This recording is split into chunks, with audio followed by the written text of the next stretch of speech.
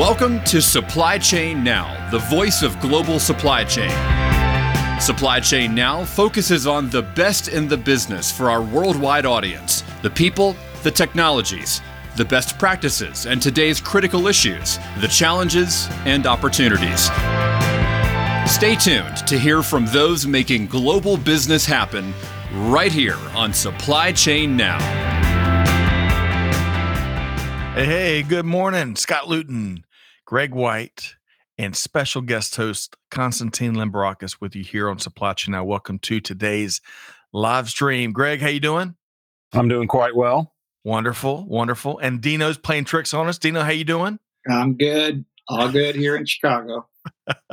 Well, great to have you with us. Greg, we're pretty excited. Before we welcome everybody, we're really excited to have Konstantin start a guest host role here at Supply Chain Now. Greg, what do you think, if you had to describe to the audience and one aspect of his worldview or his expertise, his perspective, what do you think they can expect from Konstantin here?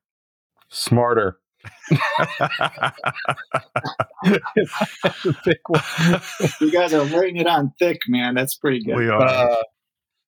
No, I mean, I think, Dino, you have made a career of researching and understanding the products, the practice, right? I mean, you've actually worked for analyst groups before. You do a lot of publishing, research, and that sort of thing. So I just think, I'd have to say more informed at the very least, but probably also smarter, Scott. All right. And folks, you may hear us use one of his nicknames, and nicknames are terms of endearment for sure. So Konstantin, aka We should Dino, put out a poll, so you don't get to decide what your nickname is. That's right. We went through that already when we talked before, but Or Dino, yeah. So I'll give you a chance then, Konstantin. Respond to what Greg kind of spoke about your journey and what you bring to the table. Your quick response before we welcome everybody else. Oh yeah, well, I appreciate that, Greg. I mean, I think it's true. It is a journey of how you're building your opinions and trying to understand the trends, and it's this combination of experience with what you've learned in school and how do you apply those things together with the changes in technology, and you have a worldview based on what you've seen, and able to try to opine on something based on some educated guess of what you think is going on. I appreciate that perspective.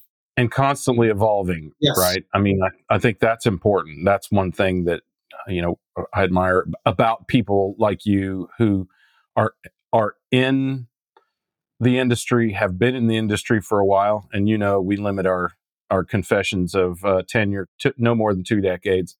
Why don't we get a kick out of that? Yeah. Which is laughable as I'm doing the math in my head of mine.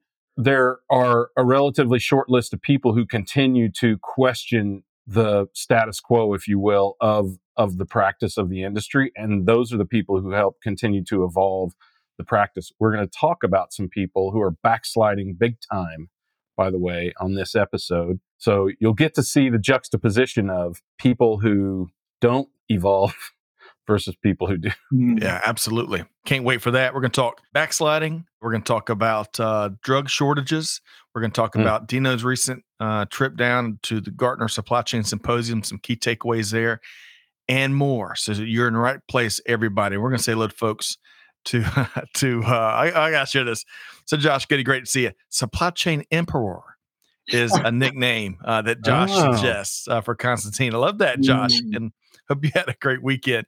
All right. So folks, just level set with some of you that may be new today, coming at you at 12 noon Eastern time every Monday. It's the Supply Chain Buzz, where we talk about a variety of news and developments today across global business. And hey, we want to hear from you as well. So just like Josh did, throw your comments there in the chat bar, the cheap seats as we call them, and we're going to share them throughout in addition to our expertise and analysis of what's going on. And hey, if you're listening to the podcast replay, which we drop on Fridays typically, of Monday's Buzz.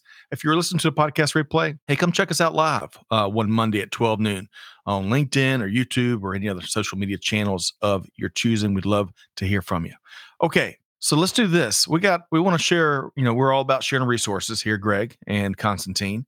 And Greg, not too long ago, we held the analysis live show of the U.S. Bank Freight Payment Index for Q1 2023. This is a free resource. It comes out every quarter, mainly focused on shipping volume and spend. Folks, if you want to sign up for it, go to freight.usbank.com or check out the link in the chat. Greg, what's one thing folks can expect from this quarterly resource? Surprises. Some dramatic surprises, and probably some enlightenment as to where we are in the market cycle right now. Yep. Take a look. It's worth a look, especially this one, but always every quarter. That's right. And we're going to make it easy. Thanks to our good friends at U.S. Bank for offering that free resource. You sign up for it, hit your inbox every quarter, and we've got the link to do so right there in the chat. A bank that's still in business. New tagline. Yeah. And has the power to keep on going. That is right. Yeah. Energizer. Yeah. Okay, a little note from the weekend, Dino and Greg. Before we get to do that, though, let's say hello to a few folks. Of course, we mentioned Josh Goody, who's always with us here from Seattle. It's sunny and 72 degrees in Seattle at the moment. And Josh, we've got a new team member up in your neck of the woods. We're going to have to get y'all connected, don't we, Greg? Yeah, no doubt. Dino, you ever been to Seattle? I have. Speaking of talking, I spoke at a conference when I was in Seattle. I literally had flown from London the day before, stopped at home, and flew all the way to Seattle the next day. It was wow. But I saw the needle. That was the key. I saw the needle. The needle was there. Did you see the sun? That's the real that I did not see. Had good coffee, much harder. No sun, needle. That's what I saw. All right. Well, Josh, great to have you here.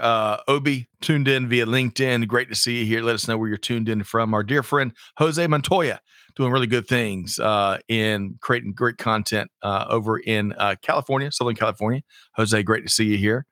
Emanuela, great to see you via LinkedIn. Let us know where you're tuned in from. Gene Pledger from North Alabama. Great to see you here, Gina. Hope you had a wonderful Mother's Day weekend. Hopefully all of y'all did. Gene, the supply chain machine. Yeah. Oh man, that's a great nickname there. And finally, Jerry, great to have you back with us once again, hailing from Smyrna in the Metro Atlanta area via LinkedIn. Jerry, great to see you. Or Smyrna or Smyrna. I've heard it said all three ways. Just for the world's knowledge, in Georgia, it's Smyrna. Right. Oh man. All right. So Dino and Greg, I want to share a little highlight I had over the weekend. I'm going to pop this graphic up here. Mm-hmm. So this movie named Air, in a nutshell, it's all about how Air Jordans came about, and it's got an all-star cast. It tells a really, if you're a kid of the '80s, certainly like I am, Air Jordans, you know them well. I don't think I've ever owned a pair because they were really expensive when they first came out, and ever since. But this is such a wonderful story, and one tie-in, Greg, and you, Dino, I don't think have seen it yet, but at least the story that the movie tells. And I still got to dive into the real story, right? Because Hollywood, you got Hollywood versions, and you got how it really happened, maybe. But artistic license, yes. But I loved how I think Dolores Jordan, I think was her name, was Michael Jordan's mother, and man, she led the negotiations and included the tidbit that Michael Jordan gets like a spiff on every pair of Air Jordans ever sold, and just how impactful and pivotal she was to help build the business version of the Michael Jordan we all know and love. What a great, great story. Greg, have you ever owned a pair of Air Jordans? And anything about the legend that they have become? Any comments there? I have. So I played basketball in high school, and we got Air, I don't know all the model numbers, but the second version, if those were Air 2s. Okay. I think they were. I think you're right. We got the Air 2s. You actually played basketball in those shoes back in the day. Right now. Now you wouldn't dare try to scuff them up by actually playing a sport in them. I remember that because we switched from Converse, which still made leather tennis shoes. Right. I mean, really good tennis shoes back then, or basketball shoes, I should say. Yep. We switched from Converse to Nike that year. Yeah. Well, and then I'll get your thoughts next. Michael Jordan, as the story plays out, he was a big Adidas fan, right? And Nike was still trying to break their way into the basketball market, and they had just a handful of superstars that would endorse their shoes. Just a great story. Dino, how about you? Ever had a pair of Air Jordans? No, I was more of a Vans kind of guy. Oh, Constantine Spicoli. That's what we should call you. There we go. No, I've Oh. never, but I obviously have a lot of friends that. Mr. Hand.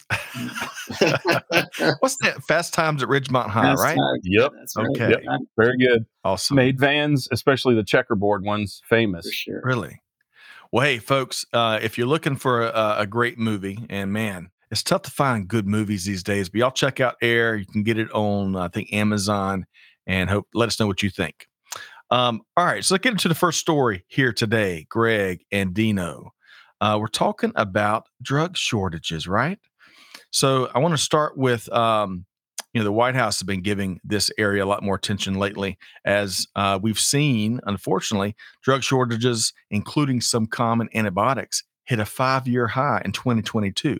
Almost 300 total drug shortages were reported by the end of the year. As we all know, pharma production has been shifting for decades. There's a ton of moving pieces, so it's gonna be tough to give the entire industry and all the shifts its due in 2 minutes time. But Greg and Dina, I want to share a couple of important background pieces, and then I'll get y'all's take on what we're seeing out in the industry and how the White House is putting together super secret task forces to do something about it. So what you need to know is APIs, or active pharmaceutical ingredients, is a critical ingredient in drugs, whether they're generic or otherwise. Now, as of August 2019, and it's tough to get updated information. There's so much, there's a lack of clarity oftentimes across the international drug industry. But according to the FDA, as of August 2019, only 28% of the manufacturing facilities making these APIs to supply the U.S. market were in the U.S. Of the remaining 72% in 2019, 13% were in China. China and India have both, in fact, grown their pharmaceutical industries tremendously. Now, of course, on one hand, that's helped keep some prices down. But since regulation and safety inspections aren't as rigorous as they are here in the States, that's also introduced more safety issues. One last note here, as you see the title up at the top. As the article points out, since the beginning of 2023, the Biden administration has formed a task force that is debating different approaches to address the shortages. Now, Greg, your thoughts as it relates to what we're seeing out there with these drug shortages, or what the federal government may or may not be able to do about it?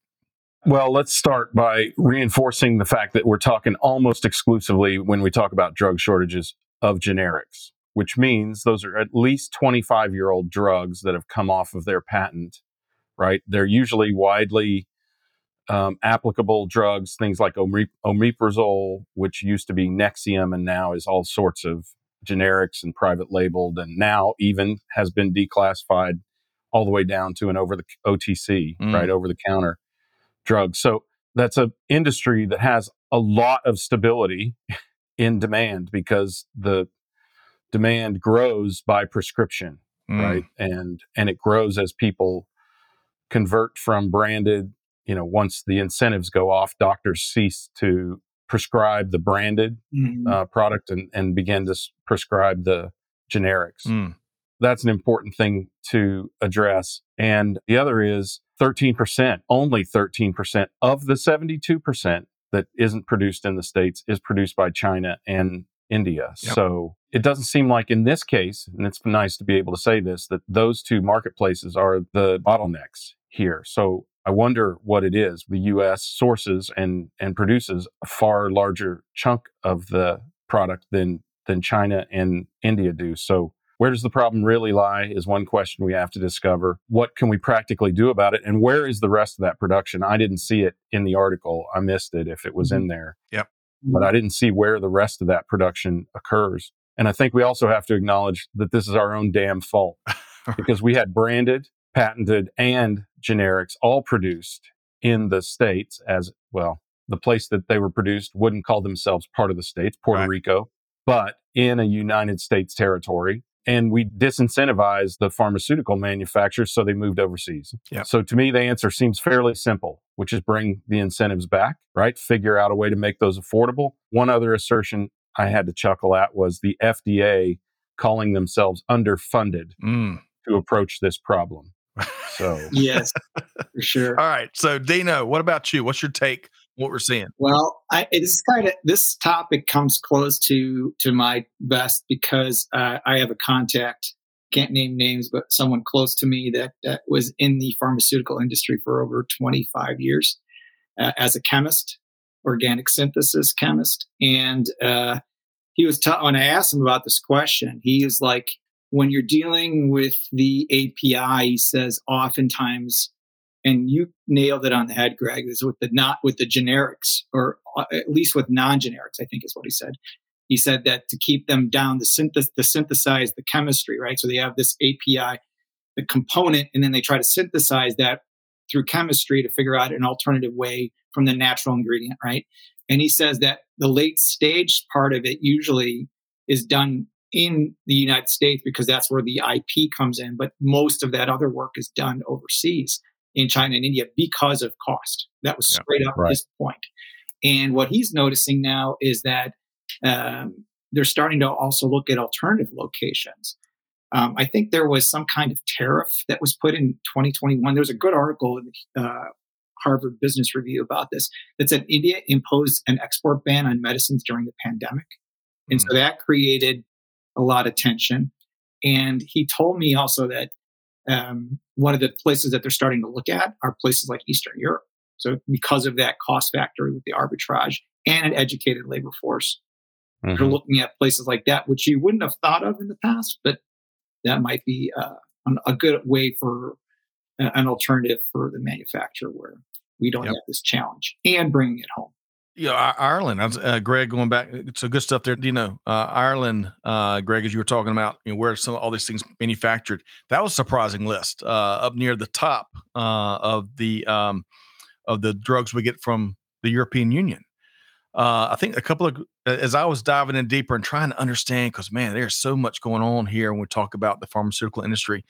But a couple of things, I was reading a New York Times article about how domestic penicillin has really changed dramatically, especially since the 80s when the Chinese government invested heavily in penicillin fermenters. And it changed the whole market globally for penicillin producers and in their efforts to kind of corner that critical drug, right? And then secondly, what I was reading from the World Health Organization, right, WHO, there's a lot of concern in China about how much they use antibiotics in mass and how that is developing I forgot the phrase they use. And clearly I did not do organic chemistry, but it's creating resistance in the bodies to them. And so the WHO is really trying to drive awareness and action on how we can address that. So lots of moving pieces. But Greg, your response to what Dino was sharing with his insider information. Well, let me address a couple things. One, Ireland was more about tax savings and profit shielding than anything else, which is anything to do with intellectual property in Ireland. Many companies, including tech companies, used to do this thing. They've now retooled it. It was called a double Irish Dutch sandwich, where you pass intellectual property between a bunch of companies in Ireland and the Netherlands and Bermuda to shield yourself from taxes in either the UK or the United States. I think anywhere we can do this work besides China, because it's China, and because of India, outside of India, because they have some significant challenges with safety there. I mean, the workforce isn't quite there and the infrastructure isn't quite there to assure, the type of safety that we require in the States is important. The other thing that is important to acknowledge here is this is a shifty industry, generics. It's very, I've worked with pharmaceutical distributors and manufacturers, and this generic business is very shady. So there's not a lot of transparency. A lot of these companies, don't want to share. So that's going to be a hindrance. Now, I think the big companies like Teva, which is an enormous company, or enormous generic, I think they will or probably will be forced to provide some transparency, which is is fair to say is whatever they can provide is likely universal throughout the industry. So that's going to be a critical aspect of resolving this. But there's just a lot that's unknown, frankly, even to the distributors and, of course, to the medical practitioners about the industry, and that's going to be a real struggle. Yeah, you're almost going to have to impose penalties for not revealing information in order to solve this problem. Well, good stuff there, Greg and Dina. We'll have to get your source to give us more of what's going on behind the scenes. Because as to Greg's point, man, it's like peeling an onion. Man, you pull one layer, you got another layer, another layer, another layer. So your last thought here, Dina, on this topic of drug shortages before we move on to another bright and cheery topic of supply chain cyber attacks. Your last thought, Dina. Yeah, I think part of the way to solve the problem too is, I was just reading something that was posted on the FDA, and they're talking about this concept of advanced manufacturing, and the concept of it being technologies that will improve the quality, address the shortages, the speed to market, maybe using even AI to help put that together. And we'll talk a little bit about AI later on. But again, some of these advanced techniques that will help the science get better and help develop things quicker and not rely because of that cost factor that we talked about before, which is the whole reason why we went to India and China in the first place. That could help transform the way we manufacture drugs in this country. So innovation, I guess, is the way. How do we change it? Innovation. Well said. All right, a couple quick comments here. James references the 2023 annual threat assessment about China controlling 40% of our API to produce medical drugs. James, that's a good piece, and if you got a link, we'd love to see it. It kind of depends on how you categorize. There's a lot of bad numbers and bad data that folks are using for different reasons. But shoot us that link. I'd love to dive into that. Josh says Lithuania has a few labs that some big companies use. He didn't see any reports of Turkey after the last earthquake. Jerry's talking about, hey, is Mexico or South America an option for low-cost production? I think the last thing we want to do is introduce more motivation to fool around with drugs in South America or Mexico. Right. Let's do this. Greg and Dino, let's shift gears over to supply chain cyber attacks. So this isn't going to surprise a lot of folks. I want to pull out one nugget. This is a great read. Check it out. But from drug shortages, bright and cherry topic, to continued massive increase of cybersecurity issues across global supply chain. Great read here from Forbes, and a couple nuggets here. So according to some reports, documented supply chain cyber attacks were up over 600% in 2022. Of course, that rise has continued moving into 2023. Here we are almost halfway through the year. It's unbelievable. Now, some experts point to a change in approach by many bad actors and hackers as an increase in corporate security, which is good news, has the bad guys targeting software vendors and other system providers more often. And finally, as this article points out, though, a key part of any cyber risk strategy is to put emphasis and resources into building a comprehensive incident response program, which will help contain the cyber attacks and minimize damage. Because it's not a question of when you get attacked; it's how bad it is. One thought, Greg. Greg, your thoughts here? What we're seeing in this continued environment of supply chain cyber risk? This is part of the downside of the awareness that has been shed on supply chain since the great toilet paper shortage of 2020. Right. So now these hackers know, there might be a weak spot. Right. So in 2013, right, they attacked the HVAC folks working on Target stores. Now they go, they have all these supply chain vendors and technology providers, right? In all honesty, a lot of these fledgling technology providers, they do play pretty fast and loose with cybersecurity. And now, fortunately, a lot of companies have built regulatory compliance methodologies that force these companies to be, to get SOC whatever and ISO this and all that other that, so that it is safer. Anyway, encrypting files, all of that kind of thing, encryption points on both ends, etc. So I think that will come around, but if you're working with a relatively fledgling startup, there's a lot of risk there. So part of the benefit, though, is those are harder to find. I mean, it's harder for a hacker to find them. unless they target a company that is kind of a classic early adopter who may have more exposure there. But it is, to your point, Scott, it's not whether you've been hacked. In many cases, it's when they'll activate it. It's not even whether you will be attacked. Many companies have had some sort of something planted in there, and now there's a social engineering process underway, and then they'll determine when they've got access to enough information and or capital to execute. Yep.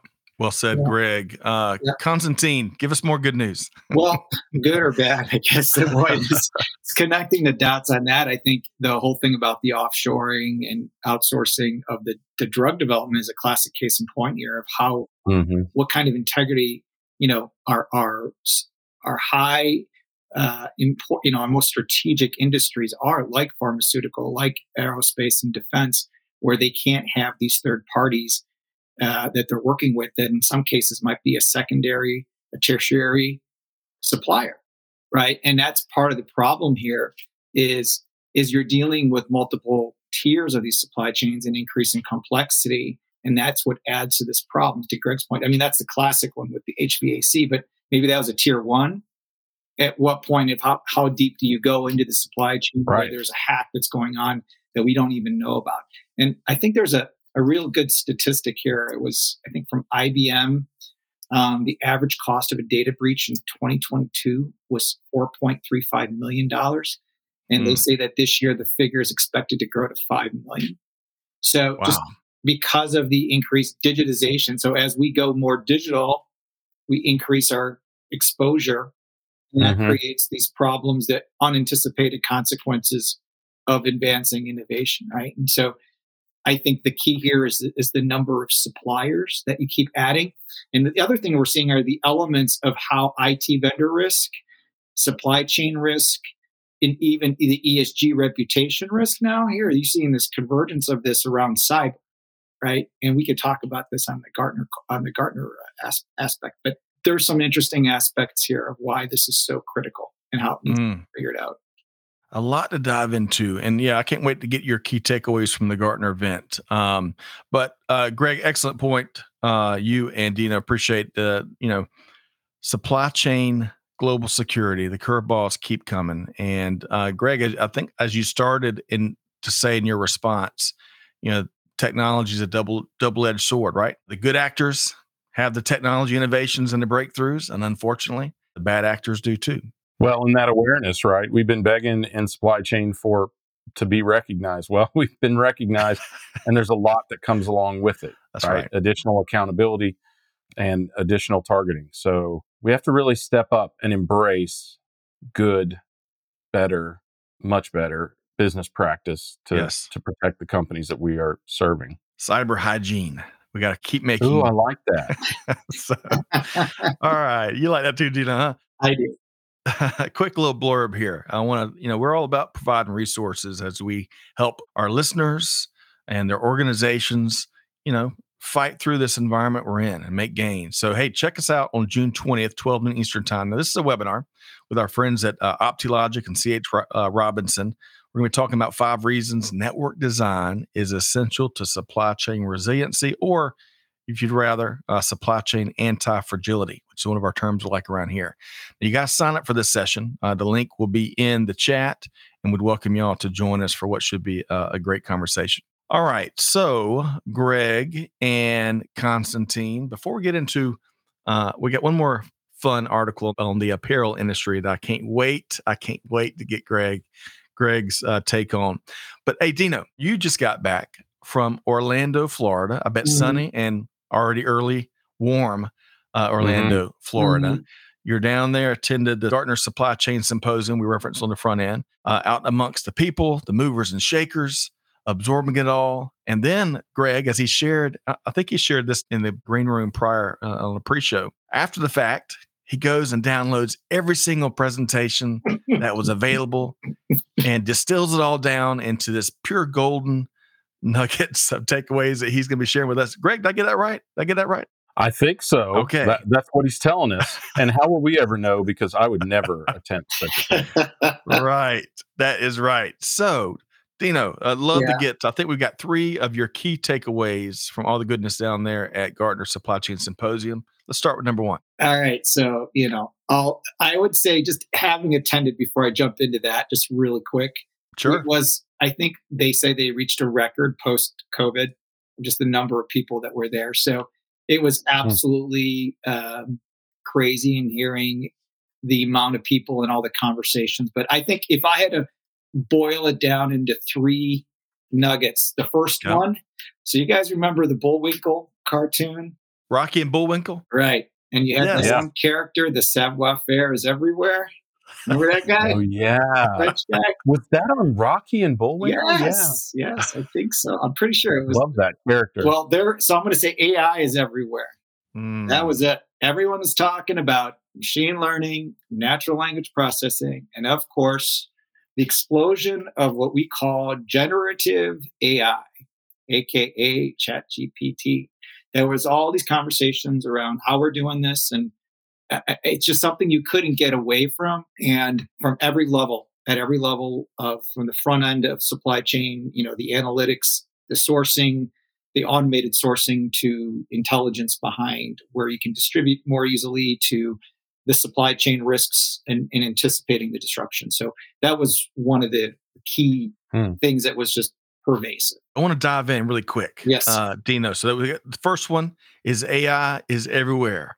Yes. So Greg, I'd love for you to weigh in, because I love when you talk about, and Dino, I bet you could see it, real AI in some presentations and conversations, and then like it's the thing to say in others, in other conversations. Greg, anything you want to weigh in on the real artificial intelligence that you like talking about? Yeah, so it's less and less of somebody faking AI. Most of those companies stopped getting funding, thankfully. But there's also a much greater predominance of people using AI platforms and not developing their own science and those sorts of things, but really training like an Azure or an AWS or a Google AI platform for a particular problem, which is great. It's just not very versatile. There are still companies out there, and when investing, right, we differentiate dramatically between these companies.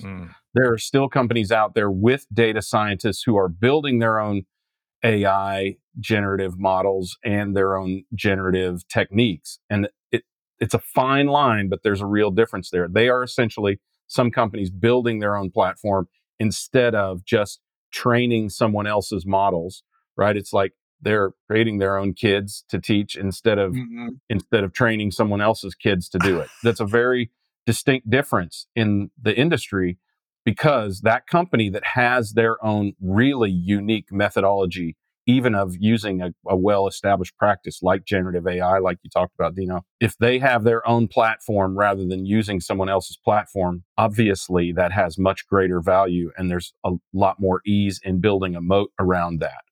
So that will be conflated over the next few years, this notion of whether companies are actually building something or if they're just training someone else's model.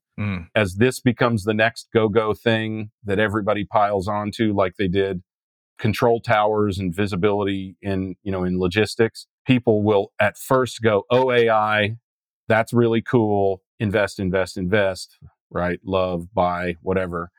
And then they'll realize that some of that stuff is less robust and less agile and effective than others. Good stuff there, Greg. All right, so going back to the supply chain emperor, Constantine. Yeah, Greg said moat. I had to bring that one back out. So as duly named by our friend Josh, our friend in Seattle.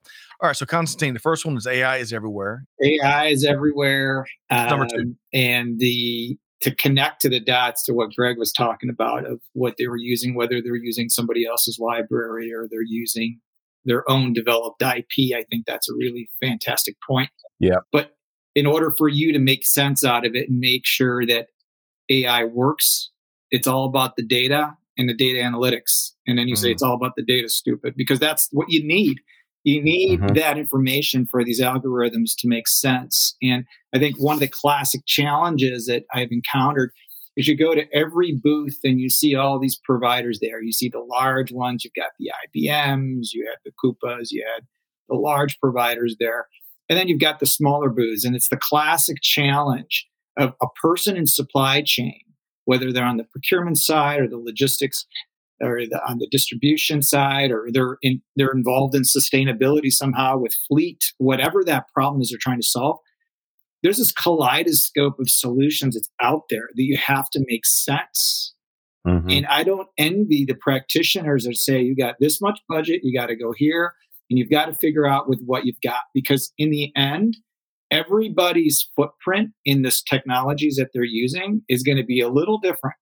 And so how do you tune that to come up with the proper solution? So the takeaway there is that how do you leverage that data effectively, and what's the means you're going to do it? Are you going to use a best of breed solution to bring that all in?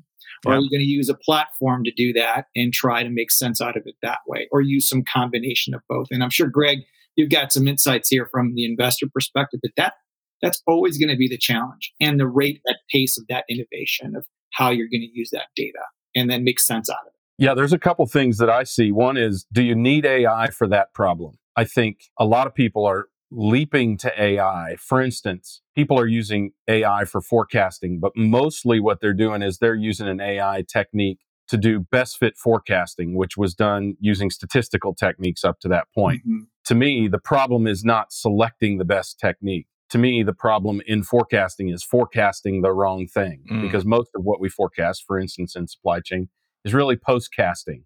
It's looking at what happened before and going, some variation of that will likely happen next, right? So we're going to say to people, those 10,000 people that bought this thing last year, maybe you know them, and they're going to influence you to buy it this year. But that hardly ever happens, right? So I think we have to acknowledge that there are definitely some advancements that we can make in supply chain that don't require AI, or that AI should be more effectively applied to, rather than some of these things where I think of this whole AI best fit forecasting thing as kind of a gimmick, like ChatGPT, a party trick, right? There are much more valuable things to apply artificial intelligence to than those tasks. Yeah. If I add to that, Greg, I'll spend time this morning. I'm going to be in Chicago doing a fireside chat with a supply chain executive and technologist that's leading thousands and thousands of team members of a well-known retailer to get better and better. And as we were talking about some of the themes and some of their experiences, one of the things he spoke to, Greg, is exactly what you're talking about. He's like, I want to slow folks down from jumping on to the latest and greatest technologies, and let's talk about what is a quantifiable business challenge we're trying to solve, and start there, and then figure out what the approach is. And so anyway, if you're in Chicago at Reuters Supply Chain USA, we'll be up there Thursday, and hopefully you can take in some of the great sessions that we're part of. And Dino, looking forward to breaking bread with you in person. All right, so I lost count here. Is all that part of one? Okay, we're on number 2. Okay, go right ahead. Now we're on 3, right? Now we're on 3. It's all about the data. So reiterate 1 and 2 for us. And when I say us, I mean mostly me. That's okay. We combine the one. It's the technologies you bring together, and how is AI fitting. The third is a theme that I know you guys have both talked about, digital transformation. I remember talking about this topic when I was back at Hackett, several years ago. And this is something that's ongoing, right? And the aspect that I wanted to get at here was that it's the digital transformation, continuing to invest and using it within the context of funding sustainability. So this technology going towards AI and data analytics, really focusing on boosting efficiency and profitability, which has always been there, but then also improving sustainability. And it's the aspect of sustainability, which is really interesting, is it's not just what we think of traditional sustainability of, where we want to make sure that it's viable in the environment and viable in the ESG concept. Because by the way, did not hear much about the term ESG when I was there. It's much more also about viability, a better way, but also making sure that you have product and that you are sustainable in the sense of having that and making sure you can sustain your production and doing it within those things. So it's the other usage of that term. We're going to almost have to create another term for that, because sustainability has basically been hijacked by ESG. So correct. Whatever business sustainability is, continuity, right? Maintainability, feasibility, whatever it is what you're talking about, right? Yeah. Yeah. And you're right. And so that is important to become sustainable into the future. So it's that kind of lateral usage of the term. But you look at some of the stats out there about the investment. I think it says the US and the EU, according to Forbes, says that they're currently spending 1.4 trillion on environmental sustainability and climate adaptation. So this is specifically to that part of it. And there's also 17.5 billion in VC funding for green tech. So I don't even want to validate that, but you saw a lot of that there.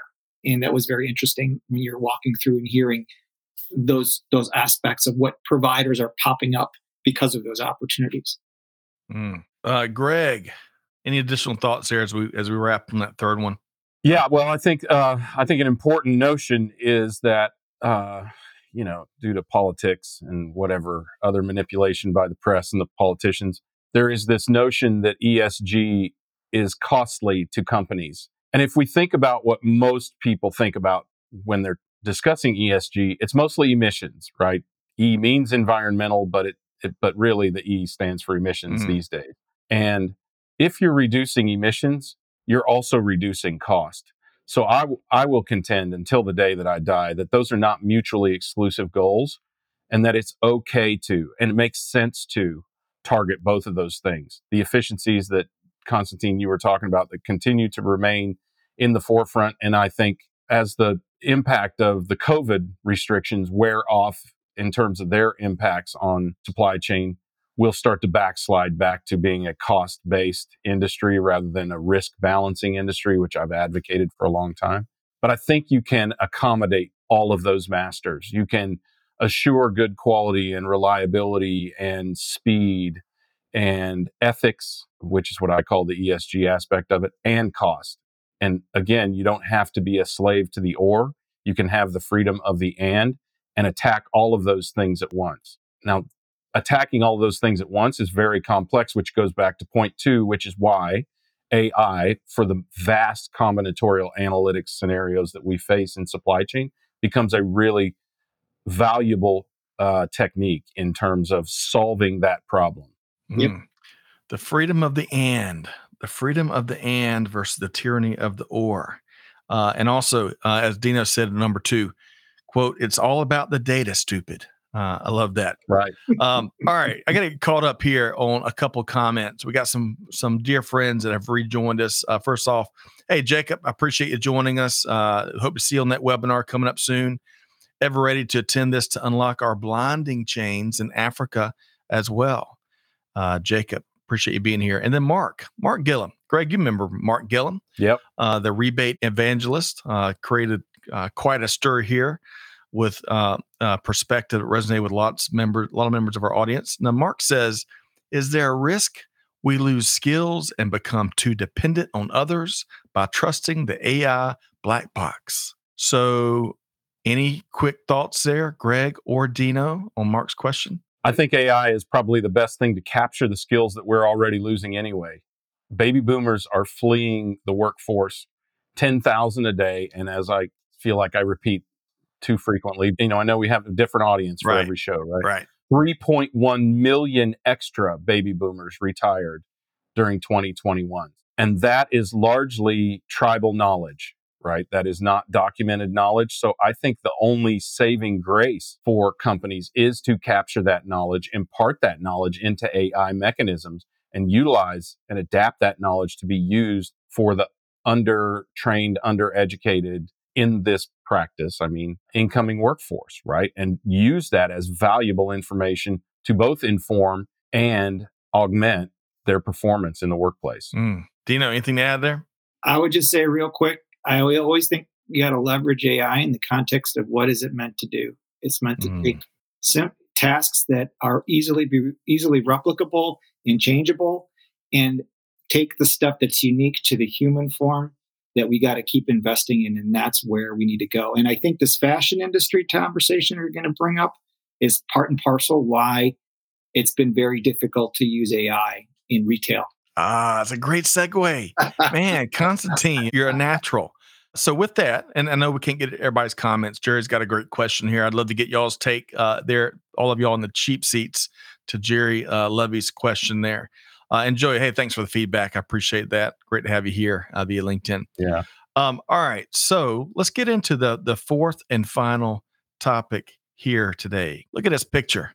So, folks, some of y'all may be listening to us. I've got a big old fax machine pulled up as we dive into this last topic here. So, it's all about the apparel industry, powered, and y'all got to check out this read from our friends at Supply Chain Dive, which I'll just read at the top. Apparel suppliers out of vogue as they resist tech investments. That's the title of this piece. So, did you know, Greg and Dino, the state of California once boasted some 9,000 apparel factories. Now that number is down to about 2,000, according to this article.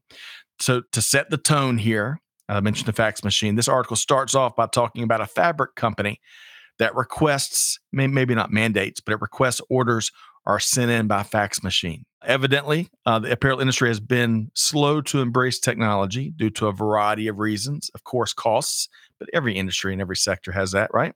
And there are some industry nuances in apparel, such as apparel development. And I'm no expert here, but apparel development evidently has traditionally been a very manual process to come up with new clothes and whatnot. But my question to both of y'all, Greg and Dino, is this one. Can't every industry, every sector offer all sorts of excuses for not embracing technology? Greg, let's start with you. They can, just not as artistically and convincingly as the apparel industry. I mean, it is art. There is art in designing clothes, for instance, right? And it is typically done, if not on paper, on some other medium wherein, you draw it, you mark it up, you scratch it out, you draw something else. But is there an excuse for that? I mean, I didn't even know fax machines still existed except at banks, American banks, which is about the only place they do still exist. But I'm stunned, frankly, by this because there are so many mediums. Remarkable. Has anyone ever heard of a Remarkable? It's a notepad that's just like writing on paper. You can draw, do art on it, all sorts of things. There are electronic, if you have to do it standing up, there are entire boards where you can draw in similar fashion. I mean, if that's the reason that we're holding back, I can't validate that as a sound reason, but I have a feeling it's not just that. It's just that, I mean, I'm sorry. I really struggle with this particular aspect of it. We have offloaded the work from hardworking, legitimate businesses to sweatshops in third world shitholes around the world where people are basically driven into slave labor. And of course, people who do that kind of business aren't going to invest in technology because, as we talked about earlier, technology opens you up to observation and transparency. So there's a lot of intent in the industry because of that. Yeah.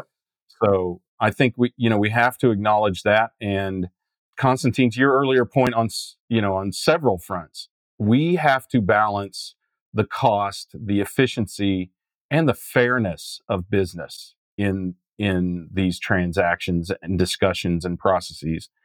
And I will argue till the day is done that even design is part of the supply chain because it is the butterfly wing flap that starts everything else in motion for the supply chain. All right. So, Dino, I'd love to get your take here on whether the. Did I say hold out loud? I did, didn't I? A couple things. Keeping it real. Go ahead, Dino. Couple things. One, when I saw the fax machine, I was still shocked. I was like, yeah. I'm like, I don't even know. Like, I just can't comprehend. Right. Second, I was really surprised in just doing some research on the fact that there still is manufacturing in the LA area, this concentration. And I'm wondering on this. That many, 2,000 is a lot still, isn't it? It's still a lot, right? And you're wondering, is there a factor there? Is there a whole other question around immigration there? And that kind of that's a whole other show, right? And so that's a dynamic there that I think needs to be considered in terms of what the reticence is to move. But then there was a law that was passed that basically noted that in California recently that stated that here it was passed in January 22. It said it's illegal for garment workers to be paid piece rates. So they can't be paid based on the pieces that they do, but they now have to be paid hourly. So even with all that reporting and compliance going on in California, they're always cutting the edge with regulations, as we know. that even there, then what is that? Is that increased cost preventing them from investing in the technology because of that? I don't know. We'd have to talk. And I think the third piece that I'd like to bring up is from a manufacturing standpoint. My understanding is part of the reason why it's so difficult is that there's a malleability when it comes to the design. So if you're dealing with like rigid structures like steel and plastic, 3D printing, that's easy to replicate and manufacture and hard code and replicate. But when you're dealing with the clothing and the layering and it's that fabric, I guess the machines aren't as sensitive to that. I don't know. Maybe there's an aspect there that makes fashion different. But that's my understanding of why maybe they have been more reticent to adopt more automation as part of this process, because things have to be fixed and stitched differently and sewn differently. So it takes that human, I guess, cognitive ability to understand that it's wrong. And at what point can that change? So maybe those are my three takeaways from reading this article. Hey, Greg, before you respond, I got to share Joey's comment here. Joey says, I hate to age myself, but fax machines were a breaking age, technical age development about halfway through my 40-year career. Joey, thanks for sharing. All right. So, Greg, I know you wanted to respond maybe to what the three things that Dino just laid out there. Well, first of all, Dino, that's very diplomatic. And and I appreciate your presumption of noble intent. But how costly is it to replace a fax machine with the phone on your camera and an email, for instance? I mean, that's not that much more sophisticated, but it's not a fax machine. It's digital. It can be made manipulable, all of those sorts of things. I can't help but feel there is something else at play here.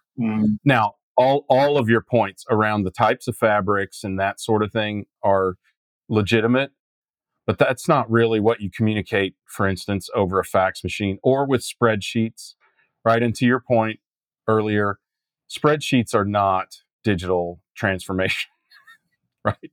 Spreadsheets are digital manual processes is all they are. I'd say digital might even be stretching it because there's not, there's all kinds of missing elements to using a spreadsheet. But I am stunned, honestly. I am absolutely baffled. I can't find a single good reason why these suppliers are holding back unless there is some intent to obfuscate there, or at least remain semi-anonymous, right? They're off the grid.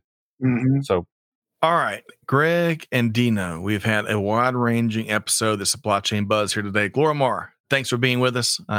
She says, another great discussion. Too bad I have to catch a meeting. Have a good day, everybody. Don't be late. And thanks, Glorimar. That's right. Life and work continues.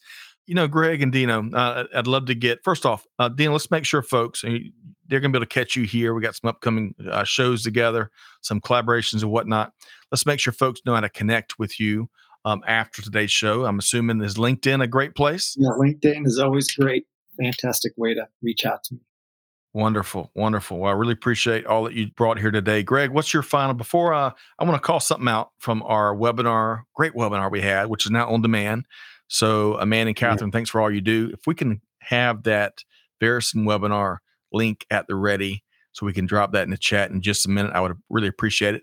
Greg, great chat here with Dino here today. What's one of your favorite things? One of the things that whether he said it or someone in the cheap seat said it, or maybe something you said you want to spike the football on that folks got to pay attention to and take from this conversation. Your final thought. Just that you said it, Dino. Just that you are here to say it. I mean, I think I really like how this kind of rounds us out, right? And by the way, you were doing the research right there on the show, weren't you? That's when you were kind of looking that way. You were actually doing a little research. I like that. I am. What can I say? You never stop researching. And I think that aspect of this, really, I think that will help provide additional insights to our audience here. Plus, I just love how informed you are. It's really rare to have someone who is so ingrained in the practice, who already calls the practitioners. Love that. And has the kind of knowledge that you can share. Brilliant takeaways here. So sorry to, drown you in praise, but I really love the third perspective here. And I think it gives us an additional dimension. I'd be curious to hear what our viewers think. But yeah, I think there's a lot going on in the industry. We didn't talk about a lot of great things here. Right. But I think when you talk about these topics like we did today, we try to offer, here's why it is the way it is, and here's what needs to change. So even when we're talking about something that 2 or 3 downers like we had today, we're always trying to explore how to change this. We're not just reporting news here, right? This is an opinion and an education show. And you're going to get opinion. If you've watched this before, you know that. And you're going to get an education. And if you keep watching, you always will. Yeah. So I want to wrap on a more uplifting, positive moment from our recent webinar with Varys and Greg. You and I both were on this session. And Dino, you're going to have to check out the On Demand. And On Demand is readily available. We've dropped a link there in chat. Y'all check it out. But at near the end of that conversation, Greg, we had Eric Wilk, who is CEO at Worth Industry for the MRO Safety and Metalworking Division, right? Right. Of course, Paul Noble and Jim Braun was with us as well from Barrison. But Eric very eloquently put something out there that I was inspired by. And what he was talking about is your team is under all this pressure and stress as they're trying to navigate this environment, just like there's a ton of pressure and stress on leadership, right? And he challenged leaders to, hey, show and communicate to them what that pathway to excellence looks like.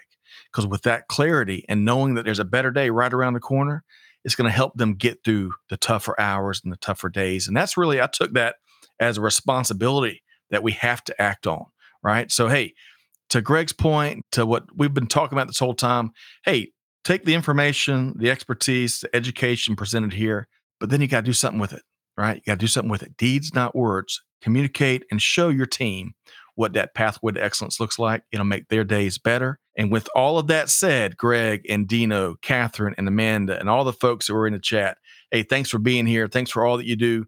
But Scott Luton challenging you to do good, to give forward, and to be the change. And we'll see you next time right back here at Supply Chain Now. Thanks, everybody. Thanks for being a part of our Supply Chain Now community. Check out all of our programming at supplychainnow.com and make sure you subscribe to Supply Chain Now anywhere you listen to podcasts. And follow us on Facebook, LinkedIn, Twitter, and Instagram. See you next time on Supply Chain Now.